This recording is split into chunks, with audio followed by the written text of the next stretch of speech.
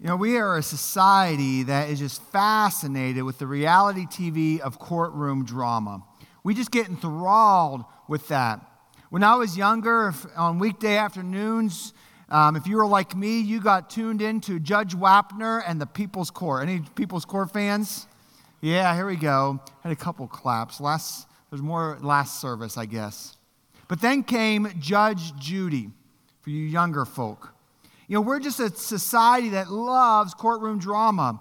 In fact, the most watched television trials in our time frame were these ones. 1979 was Ted Bundy. 1991, William Kennedy Smith. In 1992 was Jeffrey Dahmer's trial. Also in 1992 was the trial of the officers who assaulted Rodney King. In 1993 was the Menendez brothers, and in 2011 was Casey Anthony. Those names just ring out to us, but who could forget the trial of the century in 1995, O.J. Simpson?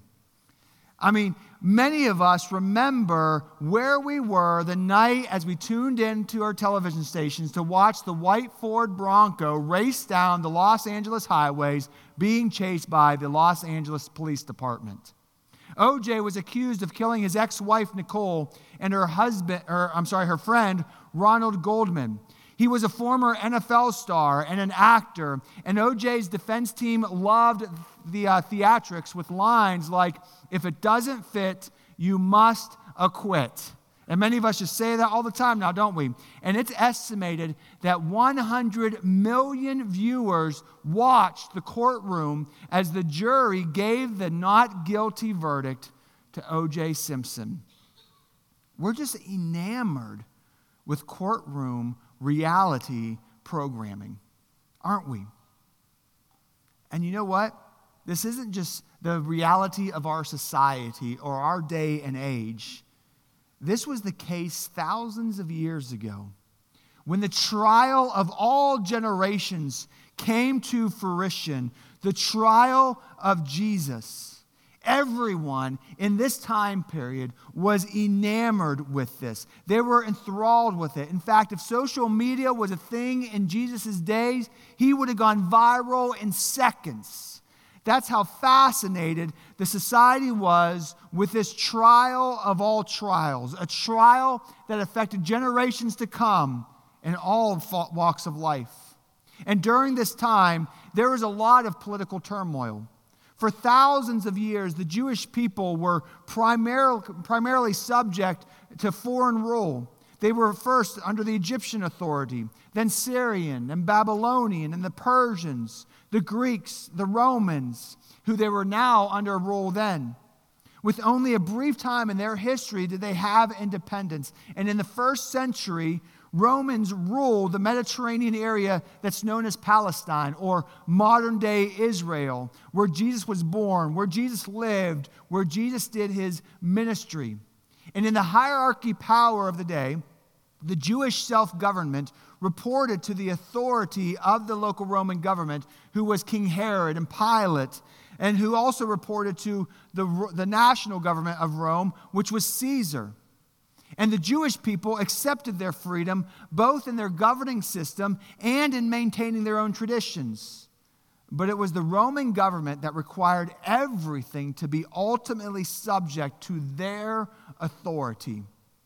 For example, Jewish citizens were under the authority of the Jewish court system, the Sanhedrins, for example, yet all the rulings of death and the death penalty and other things were sent to the Roman government. And the Jewish religious governing system was divided among themselves as well. You had the Pharisees. They were the people's party. They taught the law and the traditions of Israel's patriarchs, and they were strictly conforming to the Jewish law. And then there was the Sadducees. They were the wealthy, conservative leaders who rejected the traditions in favor of the political and religious cooperation with the Roman Empire. So in this time, there were many political and religious factors in play during the trial of all trials, the trial of Jesus. And this is extremely important to know and understand the fabric of what's going on, the political turmoil of the day, and how it affected this trial. Because it was big. It was huge. It had everything to do with what was going on in this moment. And as you read the Gospels, you see Jesus go into this trial scene. First, it was with the Jews, who then sent Jesus to Pilate. Then Pilate sent Jesus to Herod, and Herod sent Jesus back to Pilate, where Pilate eventually ordered the crucifixion. And within hours, Jesus was sent all over town, back and forth. First, it started with the Jewish leaders. We see the gospel scene as they fired accusations and they fired lies at Jesus. It is even recorded that they were not making much sense. It was a mob scene and it was getting out of control more and more. You had the leaders, the Sadducees and the Pharisees, who could not agree with each other on what was going on, and people who were making false accusations that were making no sense whatsoever. In fact, it would be laughable, but they were losing control. The one thing they all had to have in common was they hated Jesus. They felt threatened by this man, and they wanted him dead. And so as they went through the night, accusations were tossed, insults were thrown. And because of the different religious sects and the mob mentality, no one was understanding each other. No one was making sense. And through all the accusations and through all the questioning, we see in Mark 14:61, but Jesus remained silent and gave no answer. While he was receiving threats and lies and accusations, Jesus walked this line of unexpected silence. And you know, it is amazing the power that silence has. Do you realize the power that silence has? One of the most evil rulers, one of the most evil leaders in modern day history was Adolf Hitler. And it is known that when he would get in front of thousands of people to give some of his famous speeches, he would stand at his podium for minutes in complete silence as he drew them in. Silence has power. In fact, the inventor and artist Leonardo da Vinci once said, "Nothing strengthens authority so much as silence." Strong leaders know how to use silence as a tactic for speaking up for themselves and as an opportunity to lead. Silence is powerful. It has been said that silence helps build trust. It emphasizes a point. It helps in negotiating. It empowers those around you. It gets answers when you're trying to get answers from people. It helps you focus on yourself. And Jesus, he was masterful in the moment with his ability to simply be silent and using silence for a significant purpose that we're going to circle around to in just a moment. But even in his silence, Jesus chose his words wisely. He didn't use a lot. He was focused with what he said when he broke his silence. For example, in Luke chapter 22, verses 67 through 70, it says, "If you are the Messiah," they said, that's the Jewish leaders, "tell us." And Jesus answered, "If I tell you, you will not believe me. And if I asked you, you would not answer. But from now on, the Son of Man will be seated at the right hand of the mighty God." And they all asked, "Are you then the Son of God?" And he replied, "You say that I am." In this moment, Jesus chose his words wisely to confirm to the Jewish leaders that he is the Son of the living God. He is the Messiah. And in that moment, all the Jewish leaders freaked out. They lost control. They believed they had their smoking gun. They believed they had the nail in the coffin, and they sent Jesus to Pilate so that he would be crucified. They thought they had their answer. And so Jesus went to Pilate. And you need to know who Pilate is and who he was and how his role manifested in this situation, because Pilate was the Roman governor of Judea.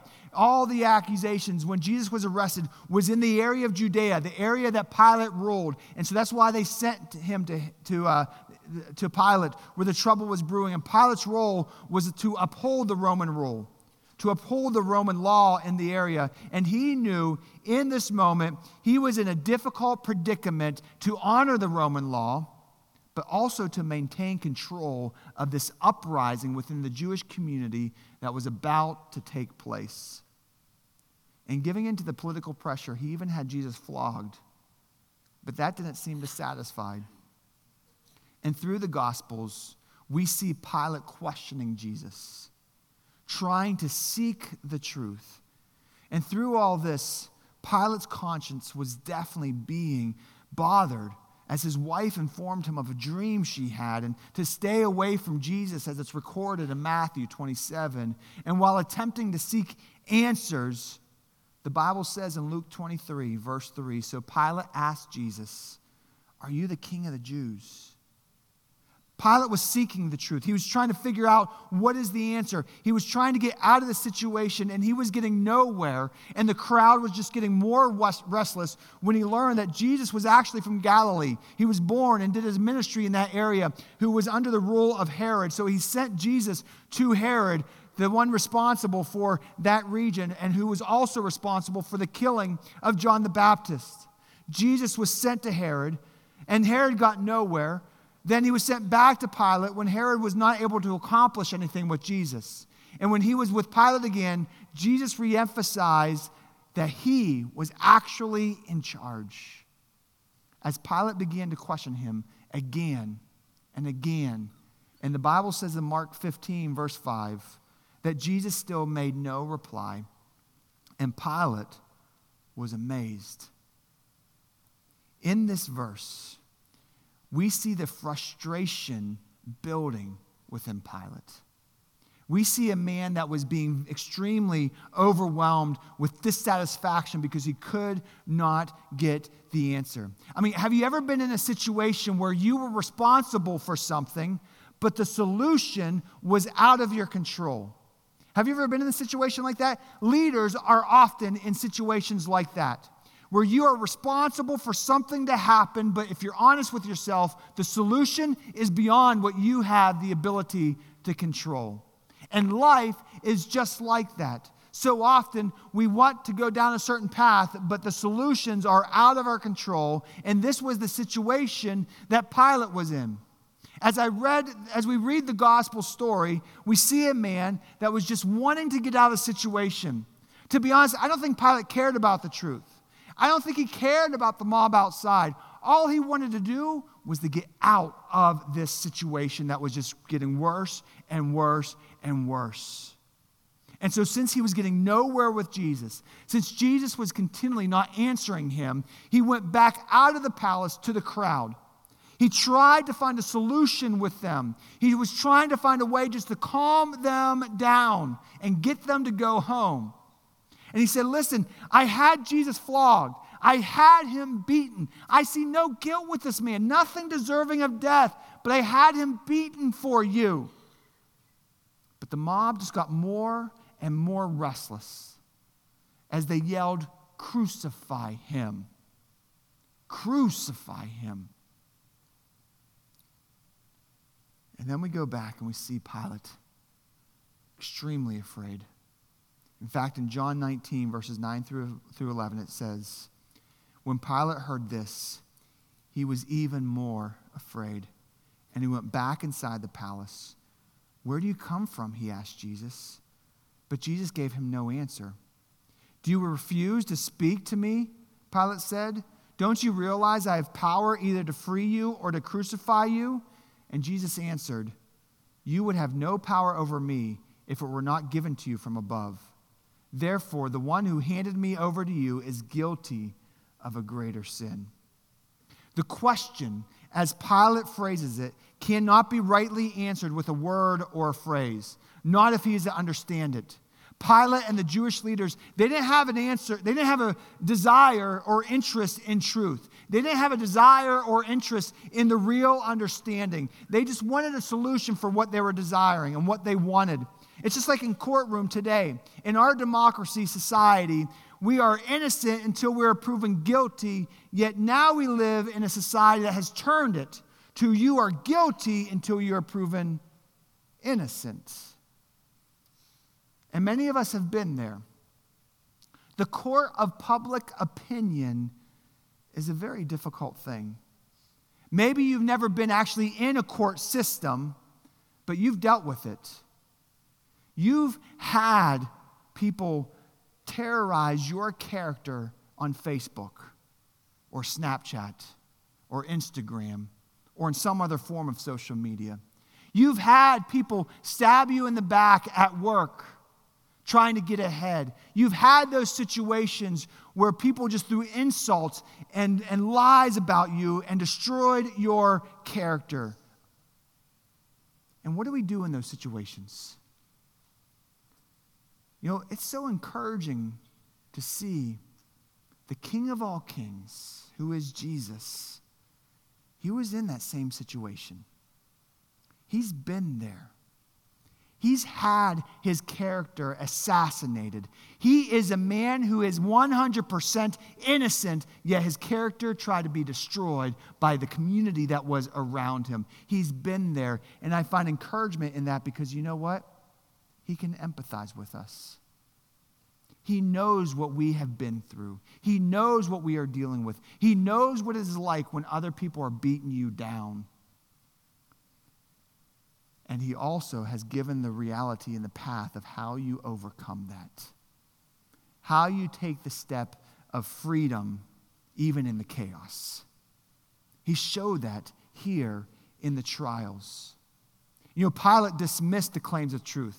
He didn't want to hear it earlier, so why would he want it now? Earlier in the interrogation in John 18, we see this conversation with Pilate and Jesus. "You are a king then," said Pilate.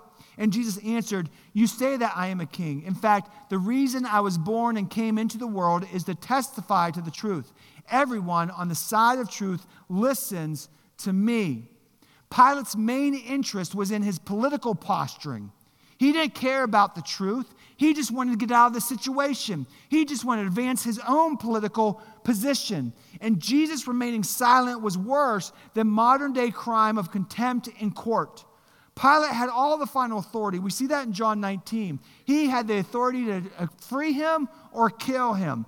And any time someone was questioned by Pilate, legally, they had to give an answer, and Jesus was not. Jesus spoke very little. And when he did, he chose his words wisely. And the majority of the accusations and questions and lies were met with silence and simple answers. All three of these encounters, Jesus spoke and revealed his authority. Jot that down in your notes. When Jesus spoke, it was to reveal his authority. Each time he spoke with Pilate, with the Jewish leaders, it was to reveal that he is the Son of the living God. He is the King of all kings in this world. And each time he spoke, he did it in such a way that said, you already know the answer. You already know the solution. And you know, so often I think we struggle with that in our life, don't we? We go to Jesus when we have difficulty in our life, seeking him to answer us. And oftentimes, if we're honest with ourselves, deep down in our hearts, we know the answer. But what we're attempting to do, like Pilate, is seek Jesus for a different solution. But do we trust in his authority? Do we trust in his control? Do we trust him even in the midst of all the chaos? that surround us. When Jesus spoke, he chose his words wisely, and it was revealed that he had the control. But what about Herod? We quickly jumped over his encounter with Herod, and there's something very important in that time. From what we know of Herod, he was an interesting fellow. He was an instigator. He focused on his own personal desires, his own advances. In Herod's life, it was all about him. He didn't care about the truth. He didn't care about the mob scene. He didn't care what was going all around in his society. He just cared about getting himself ahead. He cared about his own selfish desires. And in Luke 23, verses 8 through 9, we see Jesus' encounter with Herod. It says, when Herod saw Jesus, he was greatly pleased because for a long time he had been wanting to see him. From what he had heard about him, he hoped to see him perform a sign of some sort. He plied with him many questions, but Jesus gave no answer. Do you see that? Herod wanted a show. America's Got Talent welcomes Jesus. That's what Herod wanted. He wanted the miracles. He wanted the performance. And notice something. As you read between the lines, don't miss a very important part of Herod's story. He had every opportunity as Jesus was performing his ministry, performing those miracles, teaching in the courtyards. Herod had every opportunity to go out there and see Jesus live in action. He had that chance. But you know what I believe about Herod? He didn't want Jesus to summon him. He didn't want Jesus to call him. He wanted to summon Jesus. He wanted to reveal, I am the ruler of this area. I am the one who is in charge. You come to me. And when you come to me, when he did, now it was about my command. You jump, and you jump when I say to jump. You do what I say to do. You know what the scene was all about? What this encounter was all focused on? It was all about authority. It was an arm wrestling match of authority. And you know how Jesus dealt with it? He stayed quiet. He didn't say a word at all to Herod. He stayed quiet. And through his silence, through his unwillingness to speak to Herod, through his unwillingness to perform miracles at Herod's command, he was revealing something. Jot this down in your notes. When Jesus remained silent, it was to reveal his authority. In all these encounters with the Jewish leaders, with Pilate, and with Herod, Jesus was showing the world that he is the one who's in control. He is the authority. He is the king. Jesus showed his authority to the Jewish leaders that he is the Son of God. To Pilate, he reminded him that God's in control, not this ruler of the world. To Herod, he stayed quiet, revealed that you cannot control me. You can't tell me what to do. I am the king. And it's so amazing that thousands and thousands of years before Jesus ever even walked the earth, this moment was predicted in Isaiah 53, verse 7, when it's written, he was oppressed and afflicted, yet he did not open his mouth. He was led like a lamb to the slaughter, as a sheep before his shearers is silent, so he did not open his mouth. Isn't that amazing? Jesus, in this moment, predicted thousands of years earlier, revealed the importance of his authority. He's got this. Even when it seemed like the world was in chaos, Jesus was in control. He's got this. And my question for you, who or what is the authority in your life? Who has the authority in your life? We live in a time when this question is extremely difficult to answer.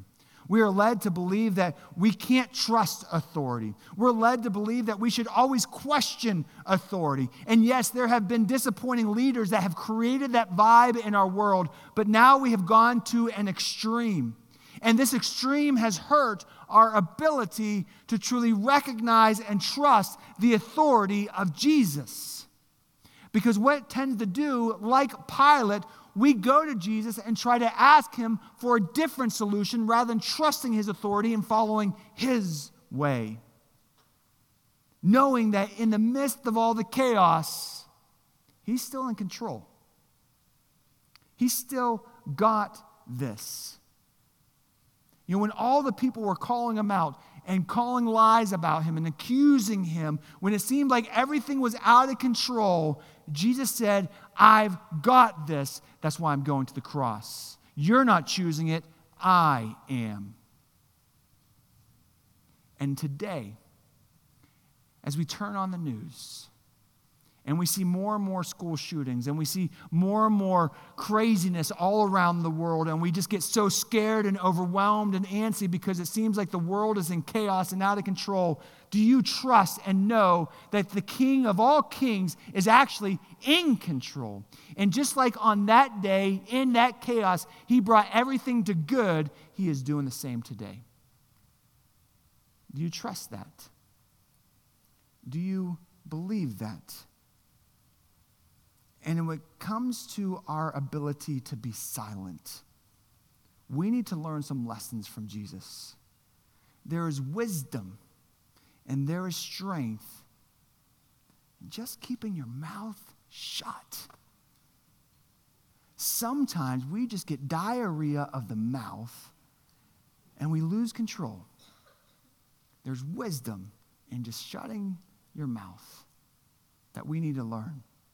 You know, when I was a young boy, my sister, who's 6 years older than me, was on the phone. And let me just preface this story. I was the most amazing brother. You know, this is one of the very few times, this might be the only time that I messed up as a brother. I'm just going to say that. But back in that day, young people, we had phones that have these cords that would actually connect to the wall. It was amazing. And you had to stand in one spot to talk on the phone. And so we had 2 phones in our house, one in my parents' office and one near our kitchen. My sister was in the office area on the phone. I didn't know that, and I ran to the kitchen, and I wanted to call one of my friends for something. I picked up the phone, and I heard my sister on the phone. And despite my normal ability to be a really good brother, I messed up in this moment, and I just yelled on the phone, "Get off the phone!" And I hung up. Well, a few minutes later, my dad came out to talk to me and told me that my sister was actually on the phone with her professor, and she was working on an assignment. I got in big trouble that day. You know, but in all seriousness, sometimes we don't have control of our own self. And in chaos, we need to find the ability to have control, which silence shows that ability. Here's the bottom line. Jot this down. Through all the chaos, Jesus was ultimately revealing that he had the authority and he was in control. Even with all the chaos that was going on right now in the trial of all generations, even in the mob scene, he had the control. And in the chaos that is our lives, we need to know that Jesus has the ultimate authority. He still has the control. He's still got this. No matter what chaos is going on in your world, no matter what chaos is going on in the nightly news, Jesus is in control. Do you trust this? Do you trust it? And in our interactions, we can learn a lesson from Jesus' ability to remain silent in the chaos. Because there's power in your ability to stay silent. Here's 2 things that silence reveals. Number 1, it reveals control. It reveals that even though there's chaos around you, you have the ability to control you. But yet so often we have a tendency that when chaos happens, we allow anger to rule. We yell, we scream, we hit things, we throw things, we lose control. We say things we know we shouldn't say. We type things in the social media world that we know we shouldn't type, and we just lose control. And it hurts your character. And it hurts those around you. But silence reveals the ability to, you know what? I'm going to control me. Even though it's chaotic around me, I can control me in this situation. Because I don't have to worry about what happens around me. I got to worry about me. And let my character and ability to have control reveal mercy and grace and peace and love and hope to other people's lives. Second thing that silence reveals is humility. Humility. In its most basic understanding, humility is realizing, you know what? I'm not the only person in this room. I'm not the most important thing that walks down the hallways of my school or where I work or whatever it might be. I know that those people who I pass every day in my life are valuable, and I'm willing to lower myself to lessen my desires so that I can build up those around me. And humility says that even in the chaotic scene that surrounds me, even when that person is arguing with me and wants to debate me, I care more about them than the argument. And what Jesus is revealing when in his trials, in his willingness to remain silent, is this: you can accuse me, you can lie about me, you can torture me, you can put me to death, but even through all that, I love you more. And I'm going to die for you. Humility is saying, you know what? You can hurt me. You can say evil things about me. You can try to destroy your character, but you can't control me. And you know what? I love you more than this argument. And I'm not going to try to win this battle because I care about you more. Silence is powerful. Silence will enhance your character, and it has the ability to change the world. Let your character speak. And watch the hope be revealed all around you. The trial of all generations changed the world. And he rarely said anything. Just think of the power that you can have, the hope that you can deliver by building your character, by trusting in his authority, trusting in the control of Jesus as the King of Kings. And just not worry about winning the arguments. Just let your character speak. Let who you are do the talking. And watch how you change the world. And watch the hope and the peace that floods into your life. Because God's got this. He's got it. Let's pray. Father, I know so often in times when chaos overwhelms us, it doesn't seem like we have control. And it seems like we're losing control, and we lose control in our life. But Lord God, help us to trust in you, knowing that ultimately you have the authority. You are the king. And even when it seems like it's out of control, you're working something good. And we just want to trust you in that. And Father God, we pray right now that we can practice what you've revealed. That in the moments of chaos, we can practice humility. Use our words wisely when to use them, so that we may build up our character. And through that, we will reveal humility and love and hope. Lord, we just trust you. And we just turn to you. It's in your name we pray. Amen.